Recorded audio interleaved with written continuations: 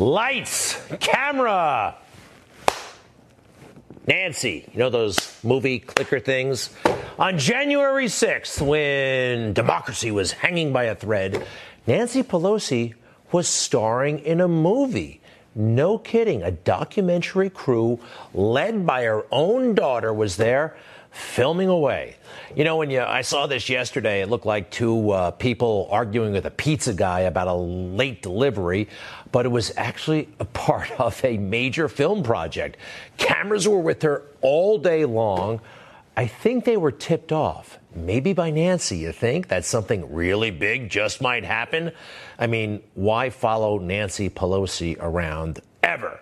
Well, it turns out Nancy Pelosi's daughter, Alexandra Pelosi, is something of a documentary filmmaker, meaning she makes movies that people don't want to see and would never pay for.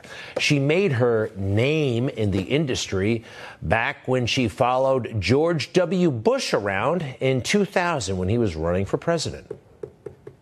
When George W. Bush announced that he was running for president, I packed my bags and left my home in New York City to join the Bush Traveling Press Corps. See, that's me reporting for duty in Iowa on my way to my first Bush interview. Not that bad. Ms. Pelosi, how are you? Hi. I didn't get a chance to officially introduce myself to you. Nice to meet you. Nice to meet you. I've always liked your stylishness. Alexandra's really good with the camera work and framing and cinematography. Where the hell is George W. Bush? Anyway, somehow she gets by as a filmmaker. I think it does have a lot to do with her last name, Pelosi. And on January 6th, she was there with her mom, capturing all the drama. We're getting a counterpoint that is, it could take time to clean up the poo-poo that they're making all over them, literally and figuratively, in the Capitol. Nobody's listening to her. Notice? She's talking to herself, and it's gibberish. There's more. Hi, Mr. Vice President? Hi. Yeah, we're okay. We're here with Mr. Schumer, Mr. McConnell, the leadership, House and Senate. And how are you? Oh, my goodness, where are you? God bless you. January 6th, where were you? Nancy was on the phone. But watch, now she's really going to start making decisions. We've gotten a very bad report about the conditions of the House floor with defecation and all that kind of thing. That's what we're trying to do. We're not going. Okay, and that calls back. Okay, I worry about you being in that Capitol room. Don't let anybody know where you are. All right. The decision she made was to eat a Slim Jim. Did you see that? Is that natural? I don't take her for a beef jerky person.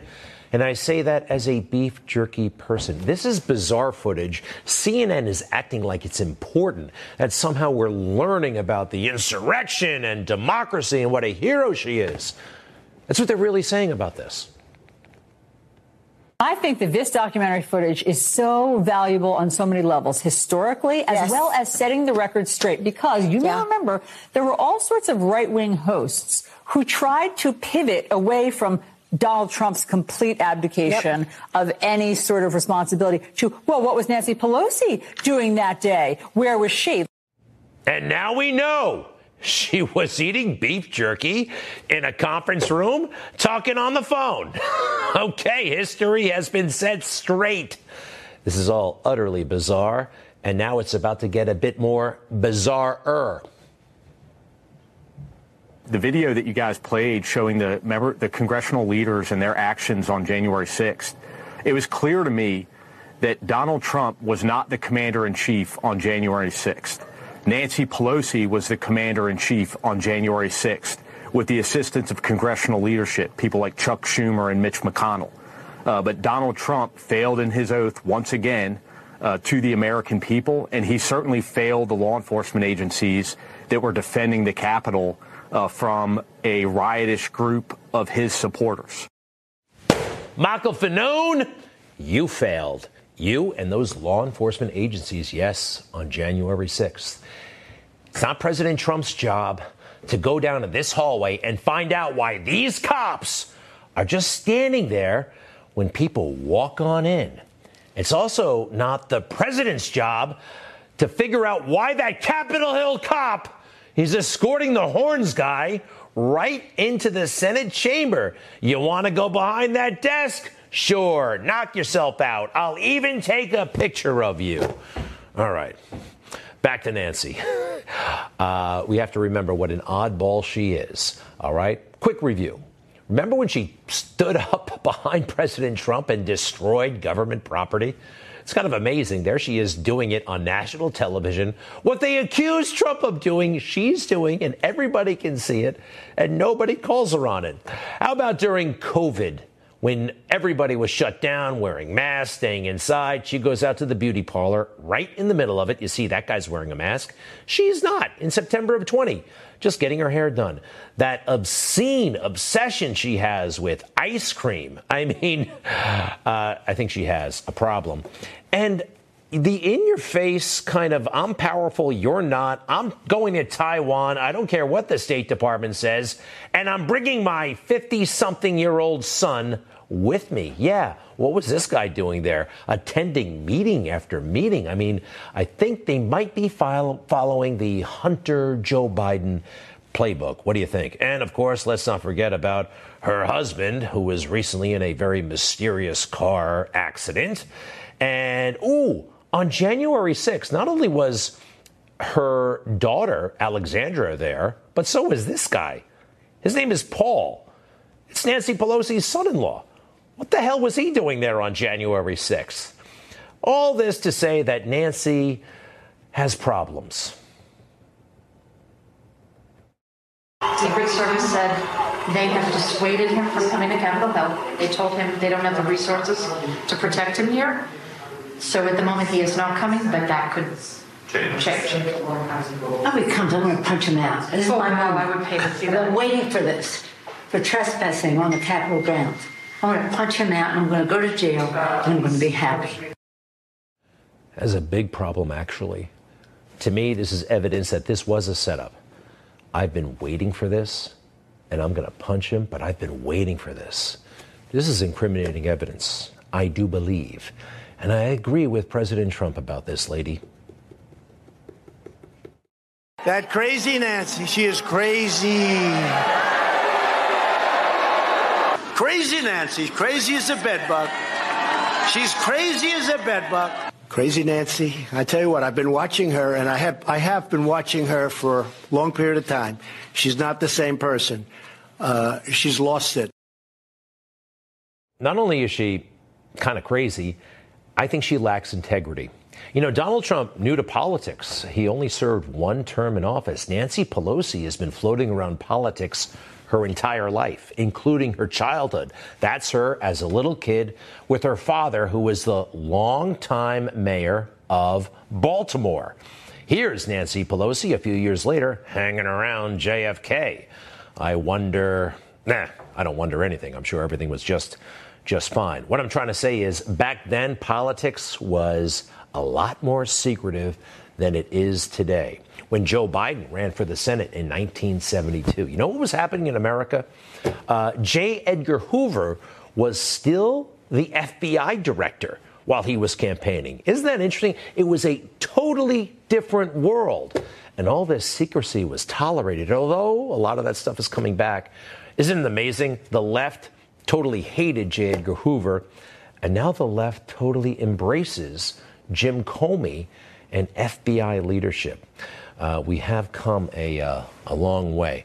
All right, back to the matter of honesty or lack thereof. Who remembers this on Inauguration Day from him? Before God and all of you, I give you my word. I will always level with you. Man, he did not have to bring God into it. He shouldn't have, because he hasn't been. He hasn't been leveling with us. Big matters and small. This is actually pretty big. Some of your Democratic allies on Capitol Hill are afraid that the U.S. got played when you went to Saudi Arabia and fist bumped with the Crown Prince, because now, obviously, a few months later, Saudi-backed OPEC is slashing oil production in partnership with Russia. Do you think it's time for the U.S. to rethink its relationship with Saudi Arabia? Yes. And by the way, let's get straight why I went. I didn't go to one about oil. I went about making sure that we made sure that we weren't going to walk away from the Middle East and what was going on. Everybody knew that oil was topic number one. Everybody knows we're not going to walk away from the Middle East as well. He's lying. He's lying. After that solemn promise before God, he's not leveling with us, and everybody knows it. So dealing with really, really high gas prices. Saudi Arabia is one of the world's largest producers of oil. So there is some incentive for the president to perhaps make some headway on some sort of agreement that could lower the price of gas. The president did leave with an expectation that more oil will be flowing into the market that could bring Americans some relief, but there was no firm announcement. President Biden is heading home amid the fallout from his controversial trip to Saudi Arabia and that friendly fist bump with the Saudi crown prince, a country he once said he wanted to make a pariah, now at the center of the president's efforts to shore up global oil markets. Everybody knows that oil was part of the deal. He just said it wasn't. He just said it wasn't. And now that OPEC and Saudi Arabia, they've announced that they'll be producing 2 billion barrels less per day, directly contrary to President Biden's wishes. President Biden then goes on to say, we're going to penalize Saudi Arabia about something that I did not actually bring up. He just told the interviewer. It wasn't about oil. Okay, but But we should, and I am in the process when this House and Senate gets back, they're going to have to, there's going to be some consequences for what they've done with Russia. See how this works? He's not leveling with us. Russia also reducing production. And he screwed up. He has screwed up this relationship with a very powerful ally that every president has taken very, very seriously and maintained. President Trump, his first trip overseas was to Saudi Arabia. Barack Obama, for all of his faults, took the relationship very seriously. We need friends over there. Same for George W. Bush. Bill Clinton maintained and enhanced the relationship. George H.W. Bush. Before that, Ronald Reagan. Yes, hello. We need a place from where we can project force if we have to, right? Makes sense, everybody? And Biden screwed it up. Biden went over there with that goofy fist bump, making demands. He's not good at this. He's not good at this, even though he told us he was good at this. I've been dealing with foreign policy for longer than anybody is involved in this process right now. Look, I've known every major world leader because of the nature of my job as a head of the Foreign Relations Committee, then doing foreign policy for Barack, and now. I've spent a lot of time with foreign leaders, from the leader of China, Russia, etc., because I was vice president. And all right, we get the point. It goes on like this. But you know what? Maybe Joe just believed his own press clippings because that's what the media said about him, too. Joe Biden knows foreign policy. He comes to this job with more experience than any new president since George H.W. Bush. Of course, foreign policy is seen as one of Joe Biden's biggest strengths. Biden's foreign policy team is highly intelligent and capable. No one has ever brought as much foreign policy expertise and experience to the presidency as Joe Biden. All hype, not true. And he just blew it in a huge, huge way. Got owned by the Saudis, and we will pay the price. Also, this all stems from the domestic screw-up, cutting back on our oil production. We are in a bad, bad place, but it could change in a matter of weeks. Hey, stay with us. Did you see that beautiful painting in London was defaced by these nut jobs? But something they did not consider when we come back.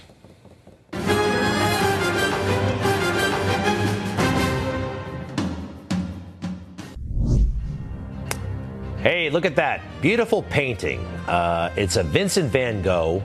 How about that Vincent van Gogh? You know, he died destitute, never sold one painting. He was so upset, he cut off his own ear. Think he'd be happy or mad to know that 100 or so years later, his paintings sell for $90 million. Anyway, look at what happened to this beautiful painting today in London.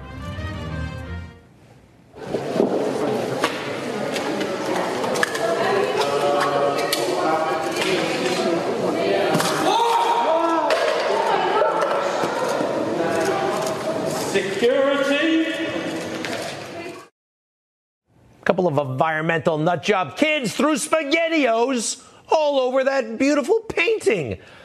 And now they got a special message, and I've got one for them, too. Take a look.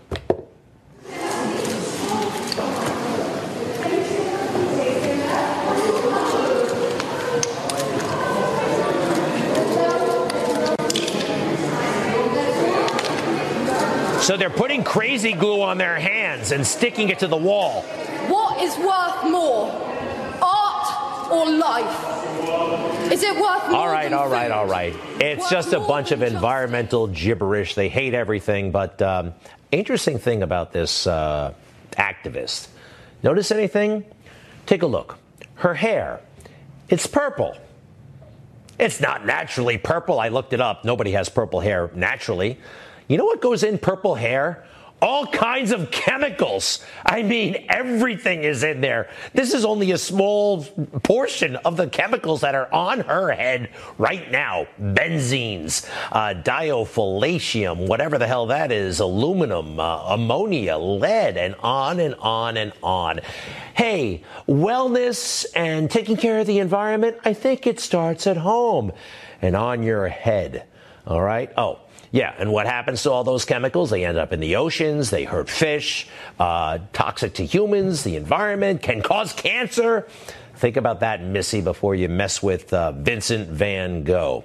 All right, she's in London, and that reminds me of Queen Kathy Hochul, the governor of New York. Look at her. I mean, surrounded by security, waving just like she's the queen.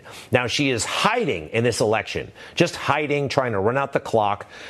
She only talks about abortion, doesn't want to talk about crime, doesn't want to talk about anything important. She's ducking her opponent, a guy named Lee Zeldin, who's doing very well.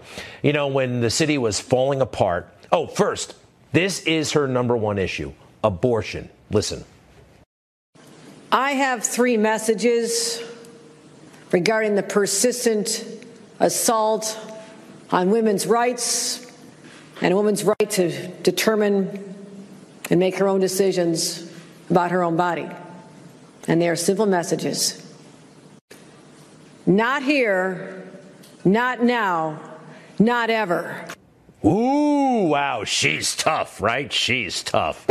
It's a phony baloney issue. Abortion, for a number of reasons. I don't like it, but it's here to stay in New York, given the makeup of the legislature and everything else. It's like 70% Democrat here in New York. So she makes a big deal out of this. But the things that she can really affect, like public safety, when New York was burning during Black Lives Matter summer, I mean, it was totally falling apart. She was the lieutenant governor of this state. And what did she say she should do? I realize that my voice is not the important one right now. I'm here to listen and will use my platform to help promote other voices speaking up against systematic racism and injustice. Black Lives Matter. Well, aren't you virtuous? I was in this city as it was burning up, and nobody was protecting us. It really, really was a bad, bad time. So she can't run on public safety. She's not interested in public safety. She wants to make this abortion issue a big, big, big, big thing. And today, her opponent, Republican Lee Zeldin, called her out on it in pretty spectacular fashion. Kathy Hochul knows the more you focus on her record, rising crime, pay-to-play corruption, higher cost of living, the less you'll want her as governor. So she needs to change the subject. Her latest attempt, trying to deceive New Yorkers regarding abortion. Let me be clear. As governor, I will not change and could not change New York's abortion law. Hochul already knows that. Yet she tried to deceive you anyhow, which tells you everything you'll ever need to know about Kathy Hochul. He nailed it. This guy has the pretty good chance right now of being the first Republican to take the New York governorship from a Democrat since 1994, almost 30 years ago. All right, remember Paul Ryan? Paul Ryan, Speaker of the House, the boy speaker, became Mitt Romney's running mate, famous for losing to Joe Biden in a talking contest. That's kind of tough to do, if you ask me. Also famous for undermining Donald Trump's agenda. He didn't like Trump. He made it known in big ways and small. And he's got a few things to say now that he's a private citizen about the political landscape. I think Trump's unelectability will be palpable by then. We all know that he will lose, or let me put it this way. We all know that he's so much more likely to lose the White House than anybody else running for president on our side of the aisle. So why would we want to go with that? So the only reason he stays where he is because everybody's afraid of him. This is the same junk he was saying back in 2016. Trump will lose. All the rhinos, all the swamp saying Trump would lose. And take a look at these numbers, Paul. Republicans want him to run. They want him to run, and he beats the competition by a mile. 86% of GOP voters strongly support Trump running in 2024. And back to Paul Ryan. You know, he's a private citizen now, or is he? He goes around. You know what his job is? He runs the office of the 54th Speaker of the House, Paul Ryan. I mean, that's like still a job. It's a title that America gave him, and he cashes in on it, making millions and millions of dollars and being wrong on politics like he has been for most of his career. All right, take a look at this, please. Hate to do it to you, but it's Liz Cheney's big announcement from yesterday. We are obligated to seek answers directly from the man who set this all in motion. And every American is entitled to those answers, so we can act now to protect our republic. So this afternoon, I am offering this resolution that the committee direct the chairman to issue a subpoena for relevant documents and testimony under oath from Donald John Trump in connection with the January 6th attack on the United States Capitol. What is she even still doing there? She got beat by like 40 points, right? All right. Pretty soon she goes home. Donald Trump responded in a massive letter with some great points. Number one, he wanted to talk about the election. And you know what? He's entitled to. And he says this: since 1888, no incumbent president has gained votes and lost re-election. I received many millions more votes in 2020 than I did in 2016. Unheard of in our political history. That is fascinating. Next, when you win Ohio, Florida, and Iowa, which I did in a landslide, no president has lost the general election since 1960. That is very interesting.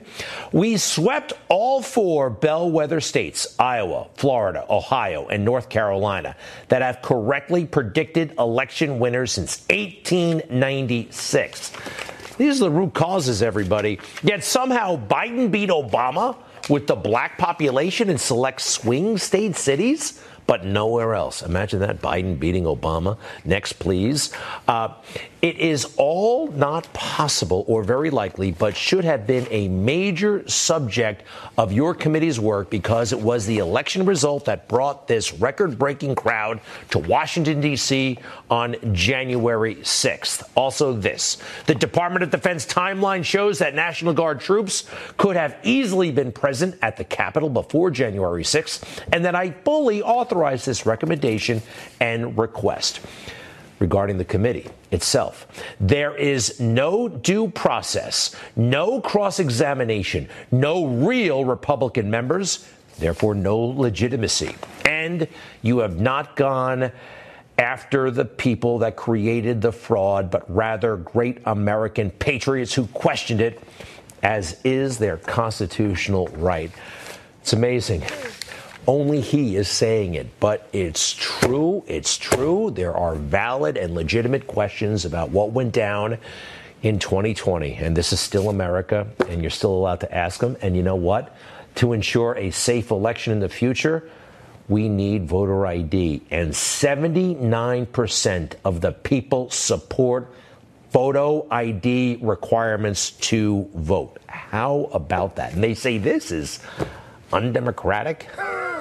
People want this, and they say it's undemocratic. All right. Oh, we got to talk about big tech for a second. As we get closer to the midterms, big tech is working very, very much against us. Let's go through it. They are, well, a lot of emails are ending up in spam. That doesn't seem to happen to Democrats, though. They send out emails like, and they go to 10% go to spam, but 77% of the GOP emails that are sent out go to spam. And Ronna McDaniel, hopefully she's all over it. She says she is. Google does not deliver any of our emails. So we go from 100% deliverability or 90% deliverability to zero. The last 4 days of the month, when we're calling people to action to go register or to go vote, it is absolute suppression. This has been happening for the past 10 months. Something's happening with Twitter as well. I've got a pretty hot Twitter account until lately. I notice I put something up and doesn't really penetrate, not much interaction, not much reaction. It happened literally overnight, and only 3.5 weeks to go before the election. Something is up. All right, folks, stay with us. We're going to meet a very special person, happens to be transgender, a woman in her 50s who believes the transgender craze is potentially deadly and that children are being victimized. She's an important voice in all this. We'll be right back.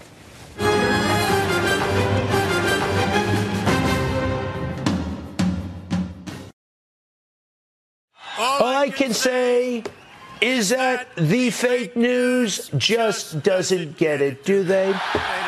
And here we go again, another mass shooting, 5 people killed, including an off-duty cop in Raleigh, North Carolina. 5 people. And the suspect, by the way, is a 15-year-old in custody right now. And you know what's going to happen for much of the weekend on the cable networks. There will be a discussion about gun control. And I got a message from a very wise person today. And they say it's not about weapons. They will always make that argument. Why don't we examine what are the things that lead people to do this? Loneliness, lack of community, video games, social media, lack of spirituality, lack of religion. People are finding community on these weird chat rooms on the web. We need to bring traditional values back so we are there for people when they stray. When the left disses religion, takes huge donations from tech barons, and supports denigrating our police force, this is what we get. The left needs to look at this with the same introspection that they asked when they revisit gun laws. I think that's some great advice. Darrell Brooks should be a household name, but no one ever talks about this guy. I mean, he's a bad guy, but what he did, maybe that should be on people's minds. That horrible Christmas parade attack. He killed how many people? 6? A little kid and some elderly people. Allegedly, of course, it hasn't been proven yet in court, but the evidence is overwhelming that this guy was motivated by black identity extremism. And he's defending himself in court. And it's pretty ugly. He's acting as his own lawyer. And, well, what do they say? When you're your own lawyer, you have a fool as a client. And that's what's happening here. Your discussion, or whatever we want to call it this morning, I'm not taking it up. All right? It is irrelevant. It needed to be noted for the record. It doesn't need to be noted, sir. All right? The jury's coming back out, and I'm going to warn you, if you bring this up again, I will pause. And I will remove you to the next courtroom for being disrespectful, for being interruptive, for being disruptive, and for bringing up irrelevant matters in front of this jury. You will forfeit your right to be present for the direct examination of this witness. It's pretty wild, kind of interesting, but you won't see it much on court TV or anywhere else because, well, the suspect is black and the victims are white, and that makes the mainstream media these days very, very uncomfortable. And our political leadership, they have no interest in it, especially Democrats. Joe Biden only responds when he can create this white supremacy narrative. Even when he can't, he tries to. Remember the spa shootings? Law enforcement said it wasn't white supremacy. Buffalo, the guy apparently looked at some website once, although he hated everybody, including Actually, he liked the environmental. He's a nut job. He was all over the place, but they went up there to Buffalo to try to say it was white supremacy. No word about this guy, a radical Islamic nut job who opened fire, killed 10 people in Boulder, Colorado. Not a word, not a word. Again, anytime it's a white person and maybe they can try to make it into white supremacy, that's what Joe Biden does. He's trying to rip this country apart, and he doesn't care what the truth is. He does not care. More on his disregard for the truth in a little bit. Please stay with us.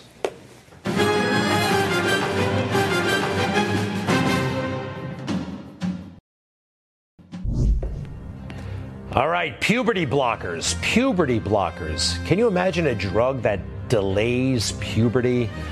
Well, they're everywhere now. And even formerly politically incorrect comedians think they're the greatest thing and are defending them and promoting them. Remember Jon Stewart? He's now all into this stuff. Take a look. Puberty blockers aren't changing people permanently. They're just not. And the bar to get things that have maybe slightly more permanence to it is higher. And it takes longer. That's how the guidelines have been developed. Arkansas has simply said we're going to allow these children to be children.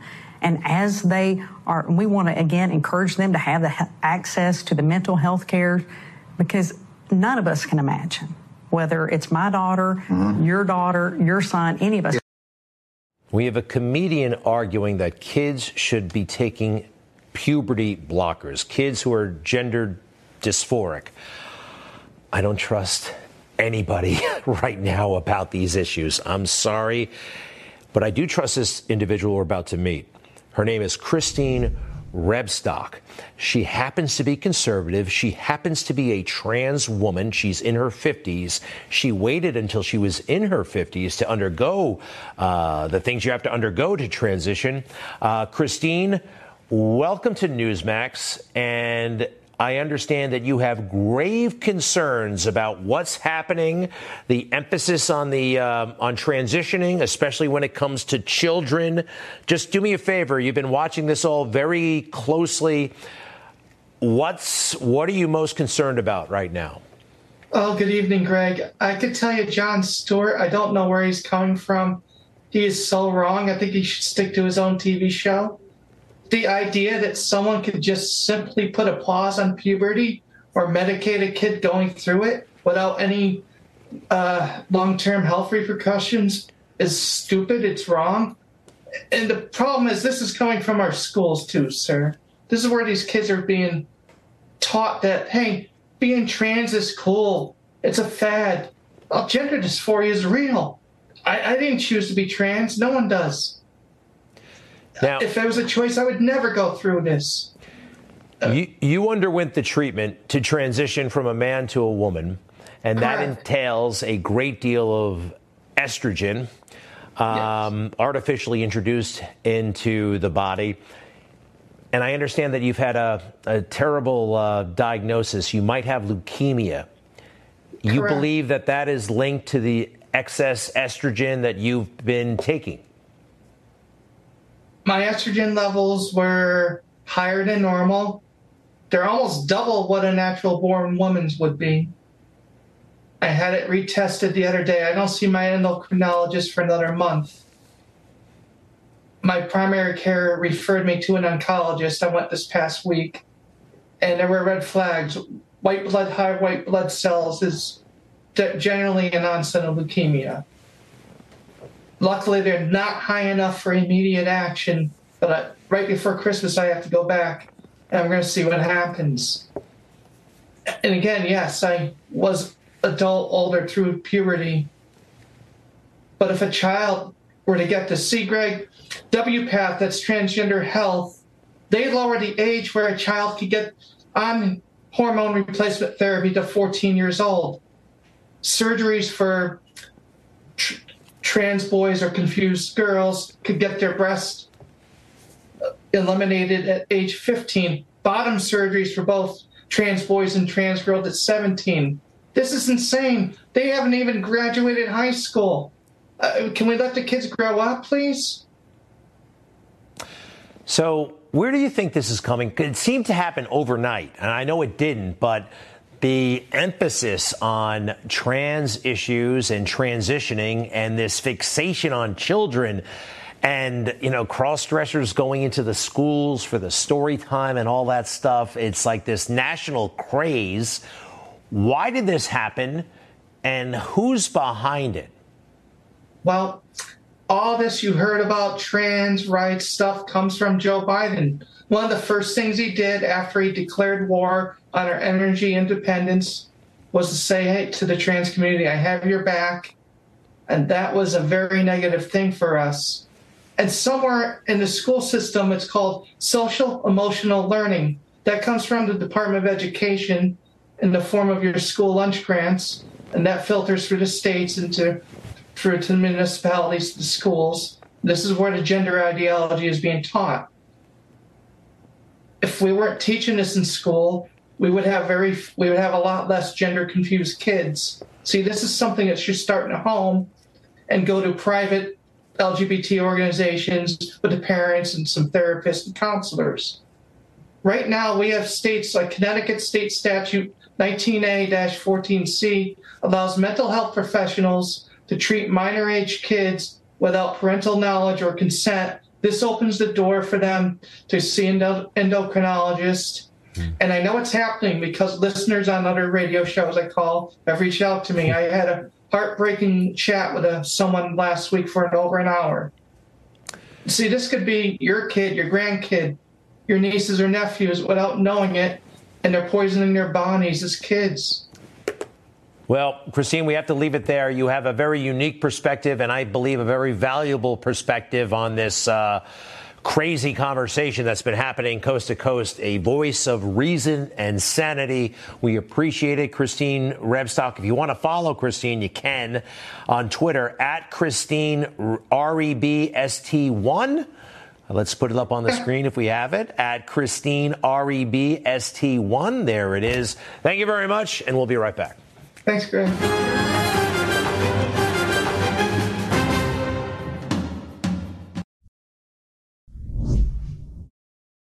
American soldiers of the 10th Mountain Division scaled that 1,800-foot cliff at night, caught the Germans by surprise, captured key positions, and broke through the German defense line at a pivotal point in the war. Just imagine, I mean it sincerely, I say this as a father of a man who won the Bronze Star, the Conspicuous Service Medal, and lost his life in Iraq. Imagine the courage, the daring, and the genuine sacrifice. He didn't lose his son in Iraq. He did not. This is stolen valor. This is horrible. A terrible lie told by Joe Biden this week, and just about nobody talked about it. Nobody covered it. They all know it was a lie. How do they ignore something like this? I am fascinated, and we bring in now Craig Shirley, one of our favorites, the presidential historian, and he put together the greatest speeches of Donald J. Trump, the 45th president of the United States. He's also done many, many other books, especially the books on Reagan. I love those, but this is available wherever books are sold. Craig, that was a horrendous thing we just saw from Joe Biden. How does he get away with it? Well, obviously, Greg, he's covered up by the national media. He has them in his hip pocket. They're ultra-leftists. He's an ultra-leftist. Lying is actually part of corrupt liberalism. The ability to tell lies about culture, about politics, about economics. You know, they're still in denial. The White House is still in denial about the recession. You go out across the country, American people will tell you gas is too high, groceries are too high, interest rates are creeping up. Is that in every measurable sense, the Biden economy is in horrible, horrible condition. And yet the Biden White House still, they're just whistling past the kudzu or past the graveyard. It's really remarkable. I've never seen a president get away with being such a blatant liar. You know, all presidents tell white lies. All presidents fib. You know, they don't real. Sometimes they curb the truth, and they get caught on it. But this guy just, you know, he's a fabulist. He tells his lies, And then he believes him, like he was in the Naval Academy, or he graduated the top of his class at Syracuse. And by the way, his lies are not just recent. They go back many, many years. Greg, it is really a tragic thing. That's what makes our media, Newsmax and the Washington Times and the Washington Examiner and talk radio, so important, because who else is going to get the truth out if we don't get the truth out? I know leftists. My mother, I was having a conversation with my mother this morning, and she has a liberal friend who didn't know anything about the border. You know why? Because they don't get any truth from NBC, CBS, or ABC. They don't get any information, whatever, about the economy, about the border, about inflation, nothing. For them, it's just walk down Primrose Lane if you're in the liberal, ultra-leftist media panting and slobbering and giving, tongue baths to Joe Biden. And you know what? And if you are a normal person and you're not politically minded or, just going about your life, you're not going to necessarily seek out voices like Newsmax. You'll just kind of go with the flow. And NBC is right there. It's kind of ubiquitous and all that mainstream stuff. History, I hope will hold him accountable. And maybe we'll have some accountability in just a couple of weeks. We'll see. Craig Shirley, we have to leave it there. I want to show your book once again. People, you'll love it. It's such a treat, as well as all of Craig's other books. Thank you, sir. We'll be right back.